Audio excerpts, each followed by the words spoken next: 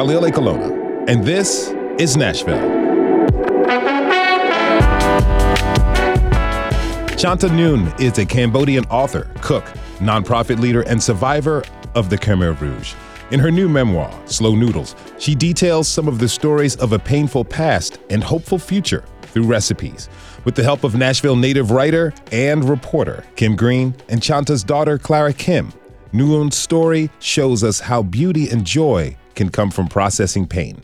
Now, Sarong Vitkore was born in a refugee camp in Thailand in the early 80s and then immigrated to the United States. In recent years, she's begun to explore and appreciate her Cambodian heritage, in part through learning to cook.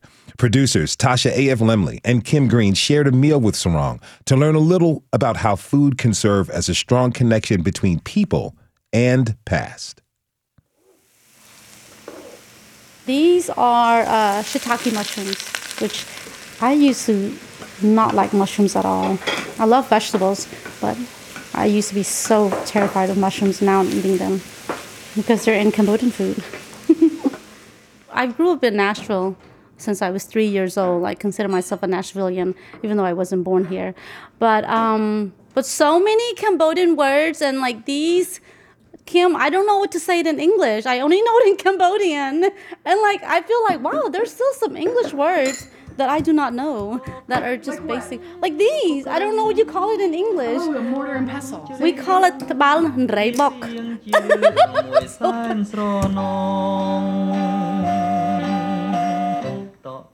When you're growing up here, you can't see that your parents do not speak English. And so, unfortunately, you kind of pull away from that. You see your parents as not representing something that fits into this culture. You want to be American. It was just kind of subliminal. For immigrant communities, it was about being American, being modern, going after the American dreams. And so if our parents did not speak English, they did not represent those values for us. Okay, we are cooking Cambodian food.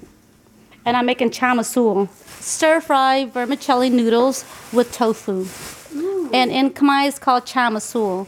Masul is the vermicelli noodles, which I have here. I am so thankful that I went to Cambodia and I learned these dishes.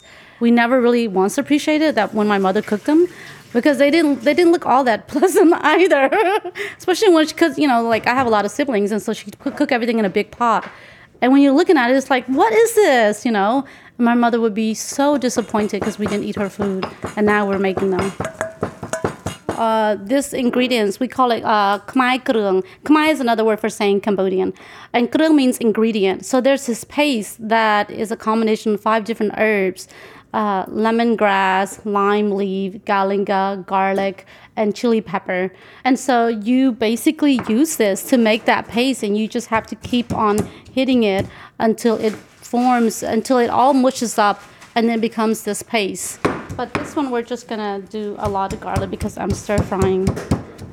There's 2 steps. You have to stir fry the vegetables, and then you stir fry the noodles. It wasn't until just kind of my own personal search and investigation of what does it mean to be Cambodian living in Tennessee, why is it that my mother and father are here? And I'm so thankful now that my parents didn't even speak English, because I think it helped preserve more of the culture and the tradition. Although they did not pressure us to be Cambodian, we naturally just gained this appreciation for them. And so now we're, it's like, oh, you're Cambodian American.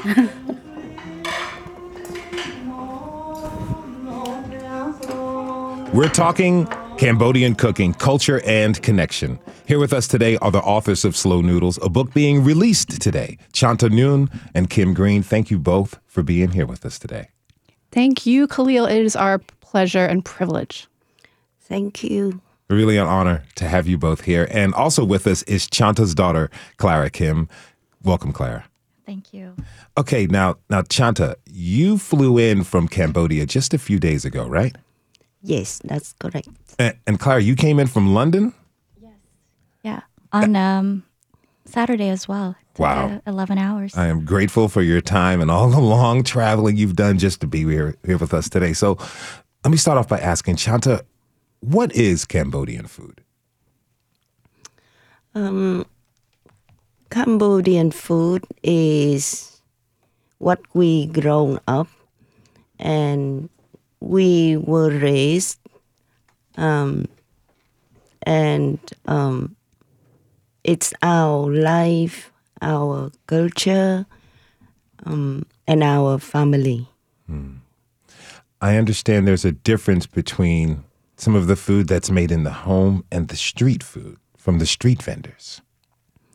That's very, very true, and also depend on the level of the income of your family. That's the way you cook Cambodian food. So it's like everywhere in the world. With your income, you will cook different food than the people with very low income. But anyway, it's we use the same ingredients that we call krương. And it's based on lemongrass, lime leaf, galangal, turmeric, and also we have the what's iconic for Khmer food, for Cambodian food. We season it with prahok. It's a fermented fish. Oh wow! Yeah, it's also depend on the income of the family. We will pay for different price of prahok. And that's what make us different from other country, different from other cultures, food. Now, you said, pardon me, that the income level depends. Is that the same for the street food? Like if I go to the street food, is there particular, like very expensive street food that's only for wealthy folks and then street food for folks who don't make much money? Street food means a low-cost food. Okay. They sell it on the street, but it's very, very enjoyable and it's like affordable. But if you go to a very expensive restaurant, you would taste something, the same dish, but they cook it in different way and more delicate and better prepared. And of course, you have to pay a better price. What do you like more? Do you like the fancy food or the street food? I like street food, but I also like to cook myself. Now, okay, I want to talk about that because, you like to communicate through cooking, through your food. What can be communicated through food? Love and sharing. I always, put myself, love cooking for friends, for my family, for my children. And the same way my mother did that for us. She put her love in, and we knew she did it because she loved us. And the same way I repeat it in my life, loving and sharing through cooking. Kim, let me ask you, what have you learned about your mother's home through the food that she cooked as you were growing up? That's an interesting question. I'm a child of the late 70s through the 80s, and my mom was a working mom. So, that was an era when in American culture, there was a lot of food in jars and cans. Yeah. And I think my mom had so little time, she was a school teacher, that she really just had to assemble rather than cook. So there was more just making food happen than there was cooking. But she came from a Southern family without much money, and so she grew a garden. And we had food from my grandmother's garden and canned food from that my mom and her mother helped can together. And we didn't do that as much when I was a kid, but we did have really wonderful garden-grown canned vegetables throughout my childhood, and that came from, the generations before. Did you develop the cooking bug as you got older?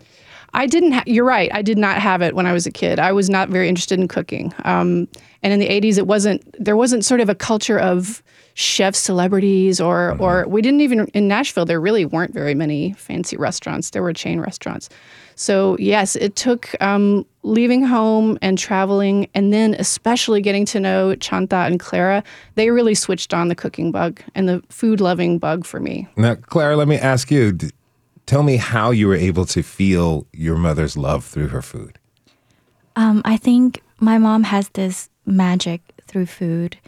There's always a dish that she makes, no matter how you're feeling, a celebratory dinner, a dish that she makes like pâté de foie, or when you're sick or you're feeling sad or you're missing home, there is a dish that will cure all of those feelings.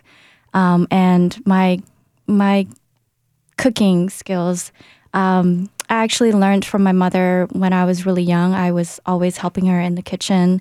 I learned all the knife skills from her, how to chop spring onions in various different ways for various different dishes. But I didn't really learn how to cook and prepare a meal for myself until I left Cambodia to go to university in the U.S.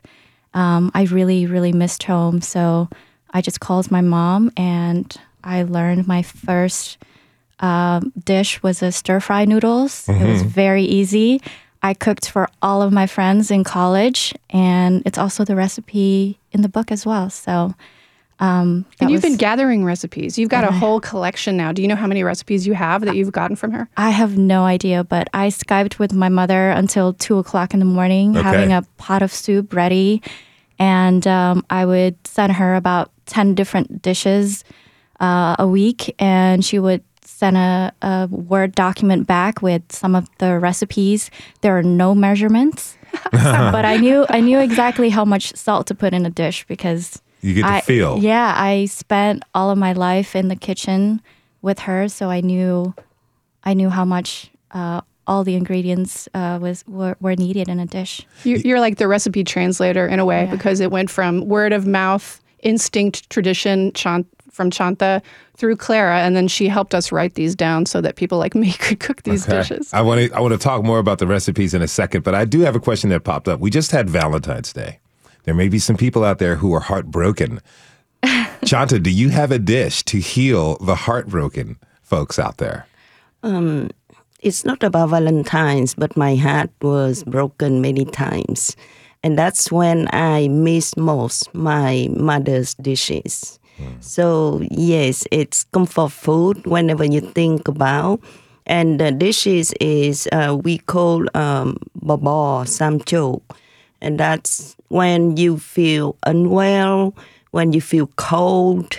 It's a porridge and cooked with chopped pork and top up with fried garlic and garnished with green onion and a bit of chopped ginger and then a lot of compote pepper, ground compote pepper on the top.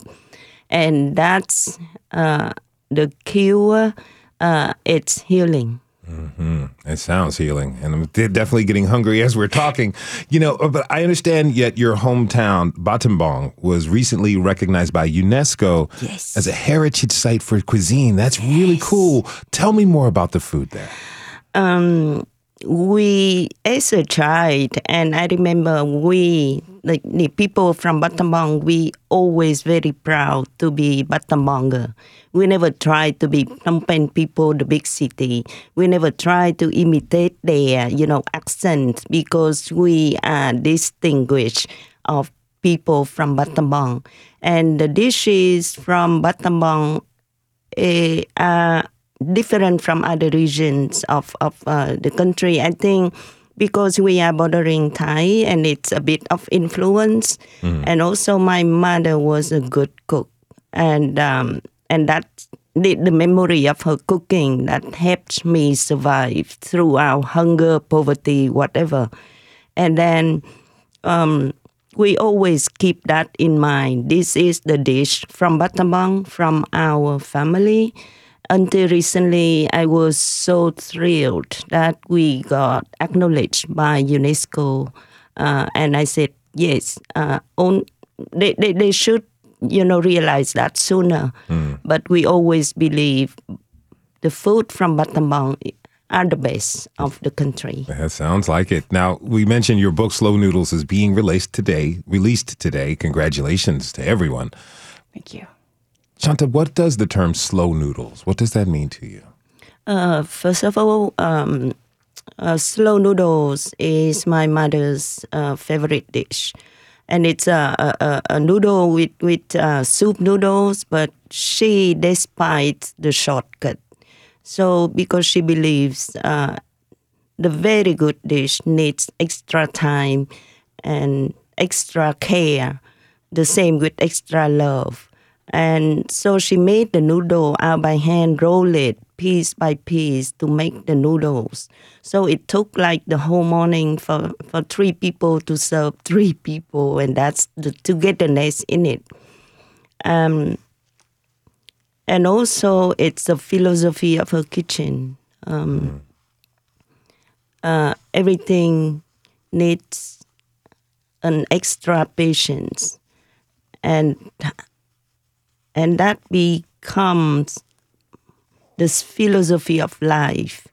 When I went through hardship or bottom of life, we need patience, and in a slow way to the philosophy to rebuild my life. And again, I show it to the women at the center we set up.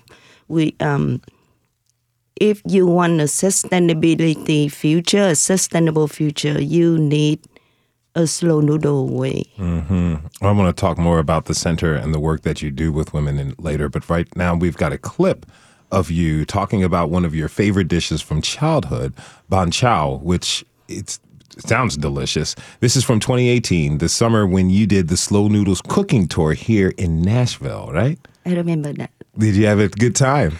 Very much, yeah. Wonderful. Let's listen to that clip.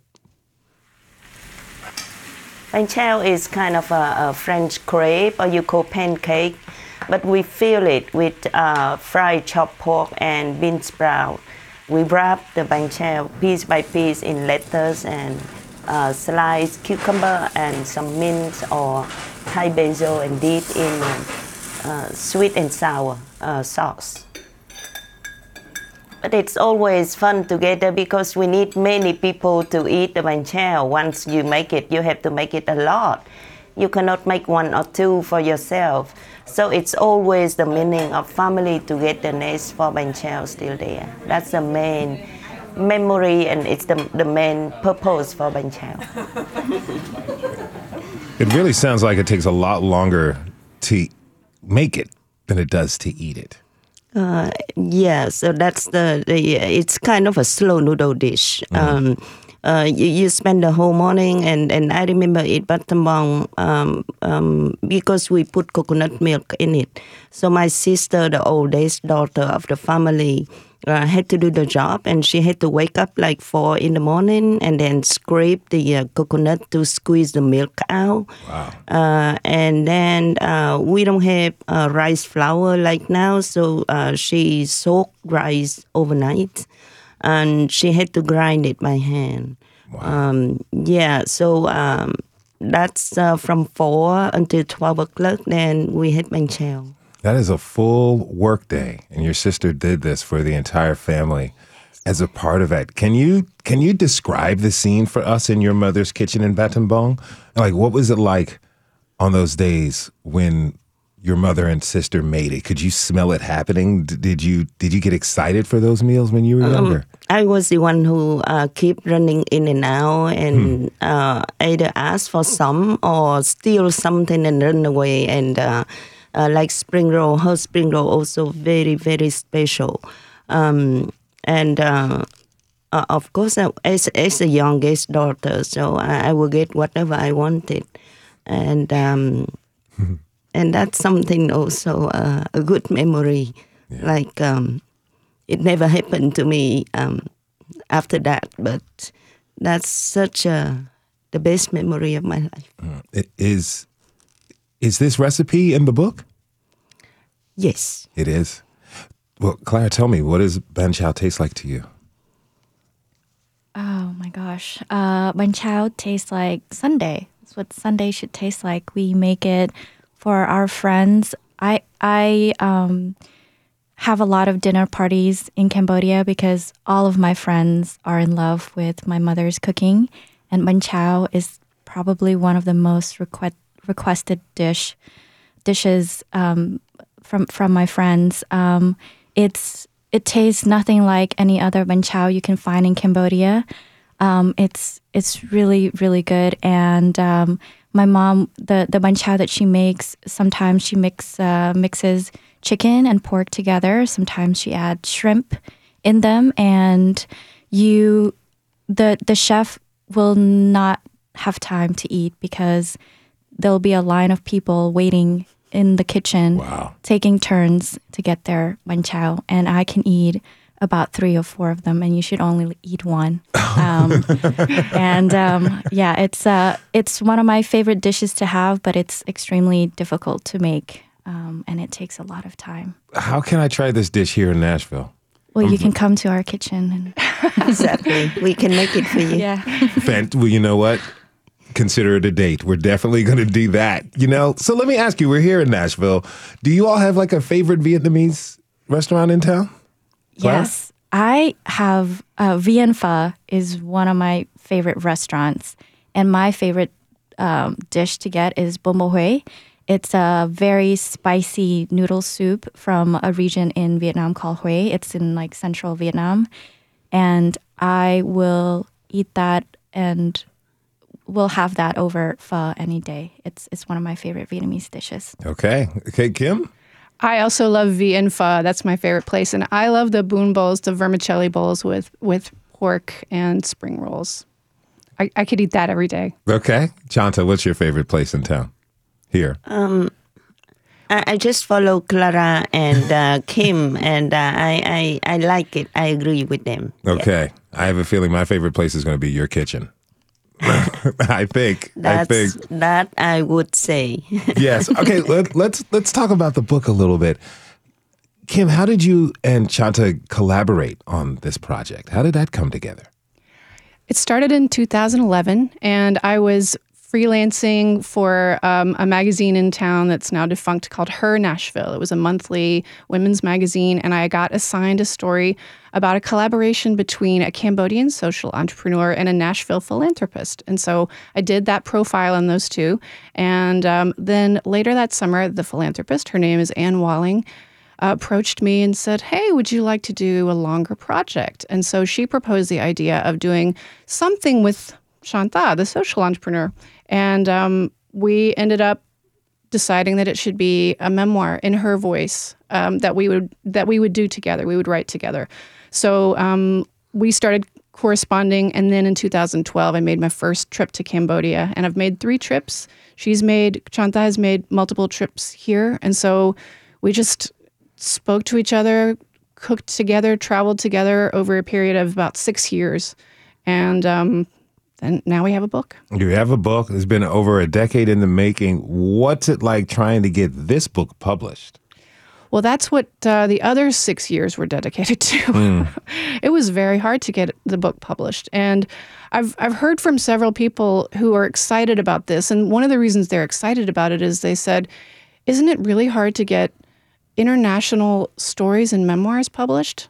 And I don't know how hard it usually is, but for us, it was hard.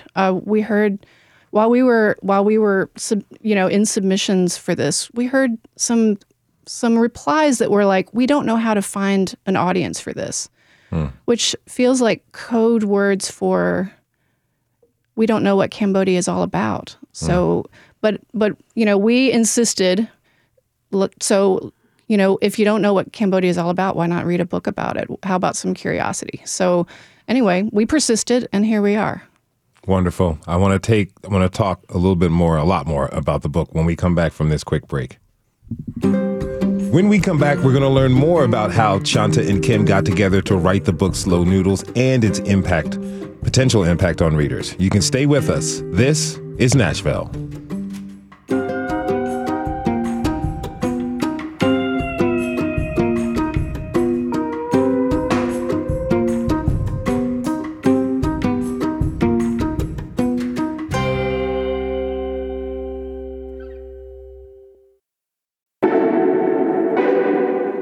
I'm Khalil Colonna, and this is Nashville.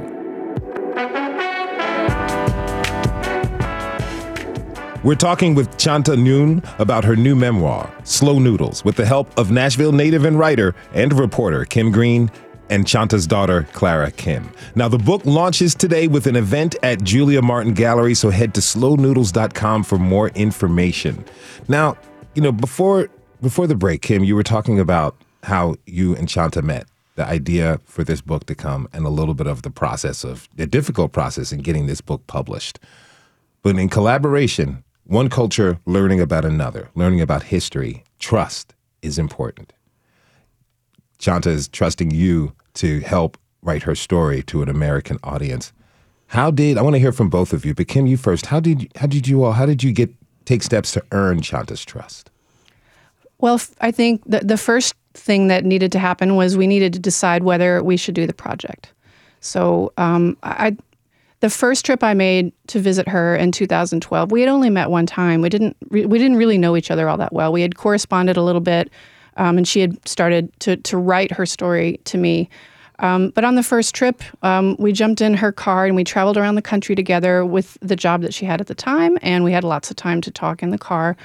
But there was the moment I remember it was one night in a small rural place in a village, and we bought a couple of beers out of a cooler and sat by the river under the moonlight. And she said, "I have a lot of reservations about this. I don't know whether people will be interested in my story. I don't know whether people will care, and facing the past is very painful. So I don't want to write a tragedy porn story." And I said, "Well, I don't think we should. I think if we do this, if you choose to do this, and it's up to you, then I think it should be a love letter to your mother and sister." Because what I noticed as we were traveling around the country, interviews were very difficult and painful for her. But discussions over meals flowed so naturally because, as you see even today, when Chanta is cooking, talking about food, remembering meals, the memories come in a way that feels natural and is less, I think, less painful. So when we had the idea of telling her story through her mother's recipes and her memories of those meals that her family shared, and also the book being in honor of her mother and her sister and the previous generations of women in the kitchen, I think she agreed to it. And so I hope that made her feel more comfortable with it so she can pick that up. Chanta, did you feel more comfortable as you got along in the process of writing this book, of telling the stories of your mother, your sister, and other women in your family who've been masters in the kitchen? Yeah, it helped me to feel better than just to tell the story about my pain, about the past that I've lost everything, everybody, and even the country. So talking about food just like make me alive and remind about the dishes. Like I said before, we are so proud to be people from Battambang. And I'm also very proud to tell that to people, the dishes that we've been eating, for every day of our life for the first 9 years of my life. And I want to tell people how good my mother and my sister were. And that helped me. But anyway, throughout the project, it's not only food we talk about. We have to remind myself about what I have been through. It's not just only 9 years, but it's about 40 years of my life that we had to talk about. And that's sometimes it's really hard. Most of the time, it's like when you tell the story, like you live in it again. And so many times I just delay the question, the answer, or I just want to run away. But we did it. How did you said you wanted to run away or try to avoid the question. How did you face the question?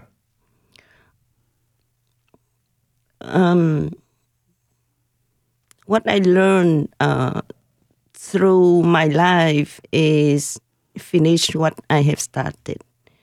So just bend our head, go ahead with it, and get it done instead of, running away and still it's haunting you in your mind.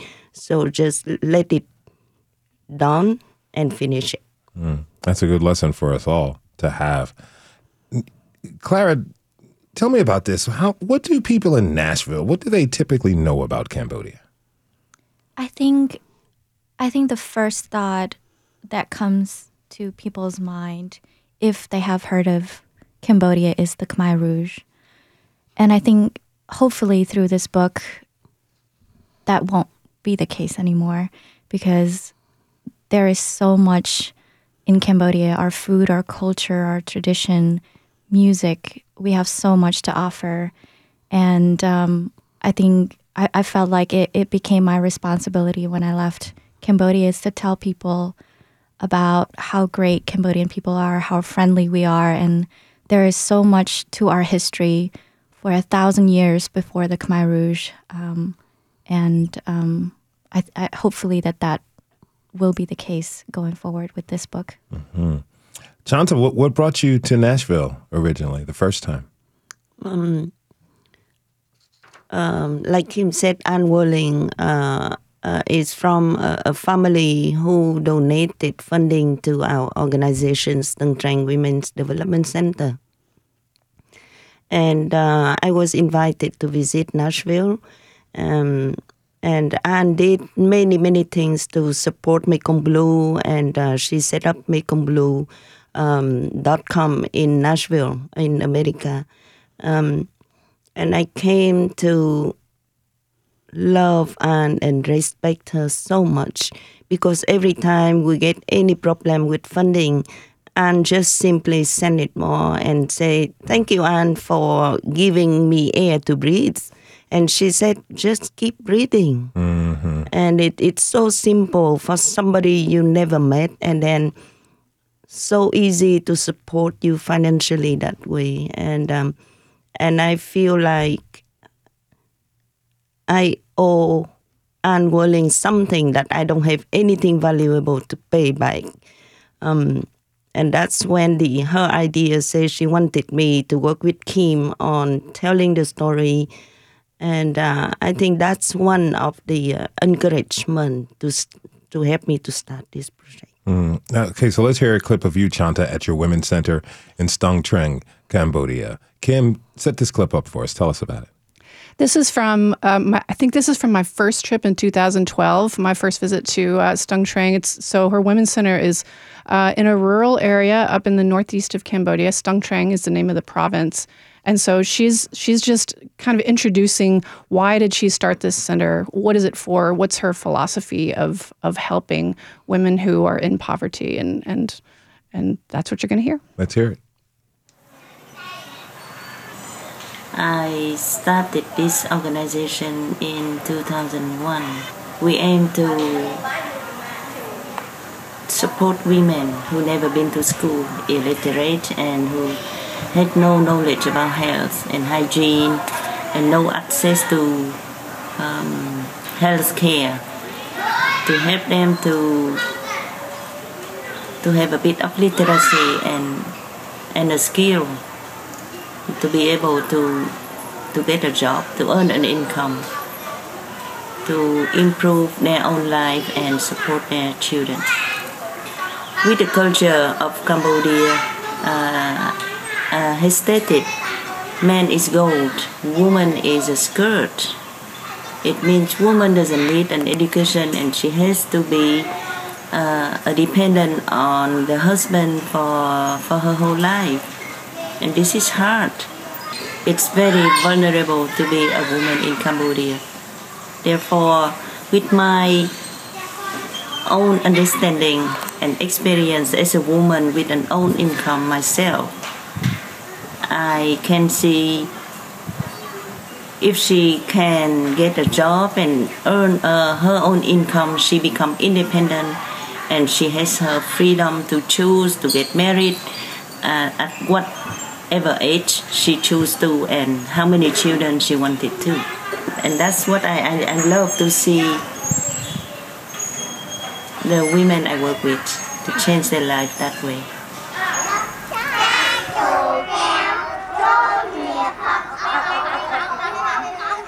Okay, so you said something really powerful in there. Man is gold, woman is a skirt. That's an interesting saying. Tell me more about that. Like, what does that tell us about women's roles in rural Cambodia traditionally and even today? That's a culture statement about men and women in Cambodia. So the woman doesn't need an education because she's a skirt, she's a piece of cloth. It still happens in the rural area of Cambodia nowadays. If the family has enough money to send one child to school, they will send the boy. And they just teach the girl, you get married and you live on your husband. So whatever the husband treated her, she has to bear it because she has no education, she has no means to be on her own. And I in my family, it didn't happen to my mother. My mother was my father's financial manager. Okay. So she's very powerful in the family, and she managed the income of my father. So that's how I was raised. She's not vulnerable in the family, and she's the manager of the family, and that's how I can see. And also she told me, get a job for yourself. Don't be a housewife. It's such a hard life. And so I can see the culture of Cambodia, and I find it difficult to breathe when you live a life of a dependent on someone else. And you cannot control your life, and you don't know, you don't have an education to have how many children you have. It just happened to you of whatever it is. So that's what I started to work on, to share my experience with other women. But it's easy said than done. It's not overnight that you can be independent. So it's such a hard work. And again, it's a slow noodle way for these women. You have to be very patient, and you have to work really hard to crawl out of poverty and hunger. What have you learned in your years of starting this nonprofit? What have you learned about how to help women and families who are facing hunger and poverty in places like Cambodia, who are trying to crawl their way out? What have you learned in teaching them and helping them? I learned that every woman wanted to be independent. And they cannot because they don't get the right support, like the women at our center, because everybody wanted freedom. And that's why at our center, we were successful to have hundreds of women. You know, every day we had new women come in and say, I want to be a weaver. I want to be a weaver. And the weavers in their village, other women came to them and say, I want to be like you. And they choose the man they can marry. And that's something that's significant success in the community, that what we are doing. Yes. Wonderful. Thank you so much. Let's take one more short break. When we come back, we'll talk with Shanta Nguyen, her daughter Clara Kim, and author Kim Green about slow noodles and a book that uses recipes to create joy for people who have suffered from hardships. This is Nashville. We'll be right back.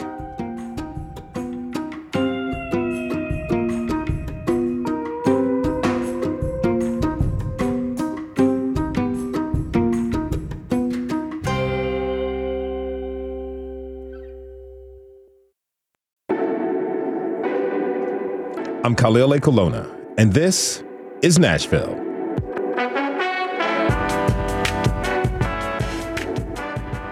Shanta Nguyen is a Cambodian author, cook, and nonprofit leader. Her memoir, Slow Noodles, she details the stories of a painful past, talks about a hopeful future through recipes. She did this with the help of Nashville native writer and reporter Kim Green and her daughter, Clara Kim. Again, thanks to you all for being here. Really appreciate this. Now we have Clara here is going to read us a section of the book. Can we hear one of the recipes? I think this one is called Silken Rebellion Fish Fry. Yes, of course. Thank you. Silken Rebellion Fish Fry, or how to make unfresh fish taste rather delicious. This is an excellent training dish for a teenage refugee girl who is learning to cook. It is also useful for turning spoiled girls into useful household members, and for transforming spoiled fish into a palatable meal. Finally, it's a powerful weapon in the arsenal of any resourceful cook faced with a poverty of resources because of its cheap ingredients and big flavors. This treatment also works well to enliven plain tofu. Ingredients: 2 pounds old fish, too much salt, 6 to 8 stalks lemongrass, white part only, minced, 8 to 10 cloves garlic, minced, at least 4 Thai red chilies, minced, 1 cup neutral oil. Buy the least rotten fish you can find in the communal store or from your neighbor in the market. Grind down a knife edge as sharp as you can get it, the better to chop the tough lemongrass stalks into fine granules. In a bowl, let fish sit for 1 to 2 hours in too much salt, chopped lemongrass, garlic, and a vast quantity of chili. Overdoing it on the salt and chili will make your eyes water and imbue the old fish with a taste of forgetfulness. The idea is for you to forget that this is a very bad fish indeed. You want to taste salt and chili, not bad fish. In a medium skillet, heat oil over high heat. Turn the heat down and fry fish slowly until golden and crisp. Eat it with jasmine rice. If a bad fish memory reasserts itself, season with more salt and chili as needed. Okay, that's beautiful. On the surface, it sounds like it's a recipe for rehabilitating like 2 old fish using culinary disguise. But, you know, tell me what you mean by the phrase silken rebellion, Shanta?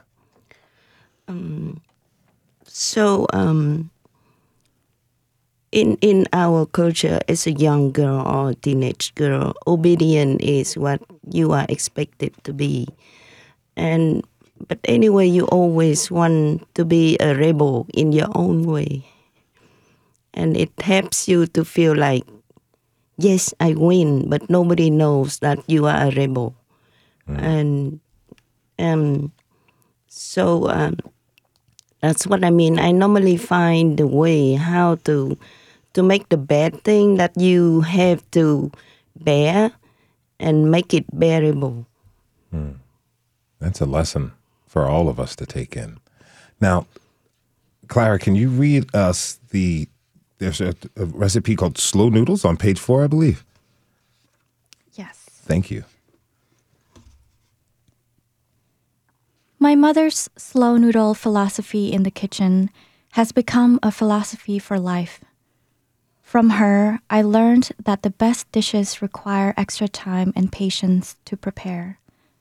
Later, I discovered that the path from hunger and poverty to economic self-reliance is long and hard, if it is even possible. And I see now that rebuilding a traumatized society after genocide takes many generations of investment. There are no quick fixes. That's what slow noodles means to me. Kim, let me ask you, how has the Slow Noodles philosophy really helped you in your life? And what does it mean to you now? The first and most obvious thing is just in the kitchen, Chanta and Clara have taught me to be a much more careful cook, and things that come out of my kitchen taste a lot better now.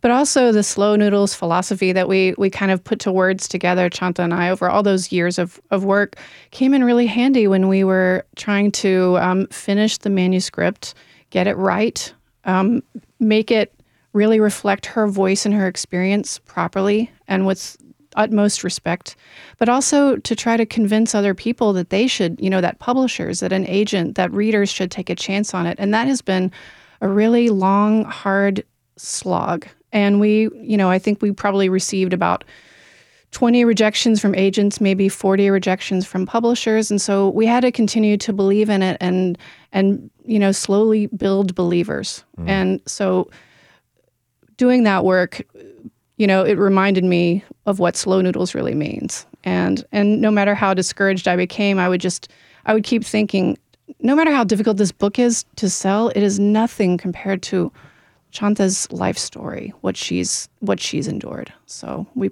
just continued to work on it. Chanta, let me ask you this. Here in America, our society is so fast-paced. We have to move on to the next thing. Even here in the South, which is typically slower than other parts of the country. Here in Nashville, things are building. There's a faster pace of life. But the slow noodles philosophy says to take your time, to slow down, to show care. But to me, it feels like it also brings perspective on things. It gives you the time to really look back at the positive things of the past and assess and work through the negative things that have happened in the past to put you right here in the present to make a good position for the future. What's your advice to Americans, us living here in this fast society, this fast pace? How can we employ slow noodles to our lives? For what we've been through and what Kim just has said, you can imply slow noodles into everything that happened to your life. Be patient. You don't feel desperate or you don't feel hopeless. There's always hope, because my experience, when you lose everything, it's not the end of your life. That's what we would like the readers to bring. There's always a way to get back on your feet. And sooner or later, if you have hope, you have patience, it's always have the way to help you out. Mm-hmm. Clara, real quick, talk to me about this patience, this philosophy of patience that your mom has, how it's helped you. I was very fortunate that my mother made sure that I never had to go through any hardships in life. But I think that she has taught me that failure is just another step to what you want in life. And I think she has taught me to be prepared. I know it's such a weird philosophy to have in my life, because I have everything I need to succeed in life: an education, good food, friendships. But I think as a child of a refugee, you're always scared that something bad will happen. And I think my mother had taught me to be prepared for anything, and I'm ready to face anything. I really want to thank you all for being here, and thank you for this conversation today. My guests are Chanta Noon, the Cambodian author, cook, and nonprofit leader, her daughter Clara Kim, and Nashville-based writer and reporter Kim Green. Chanta's new memoir, Slow Noodles, is available now. Head to slownoodles.com for more information. We're going to go out listening to BCK by Bakesy Cham Krong. Thanks so much, y'all. Thank you. Thank you. Thank you.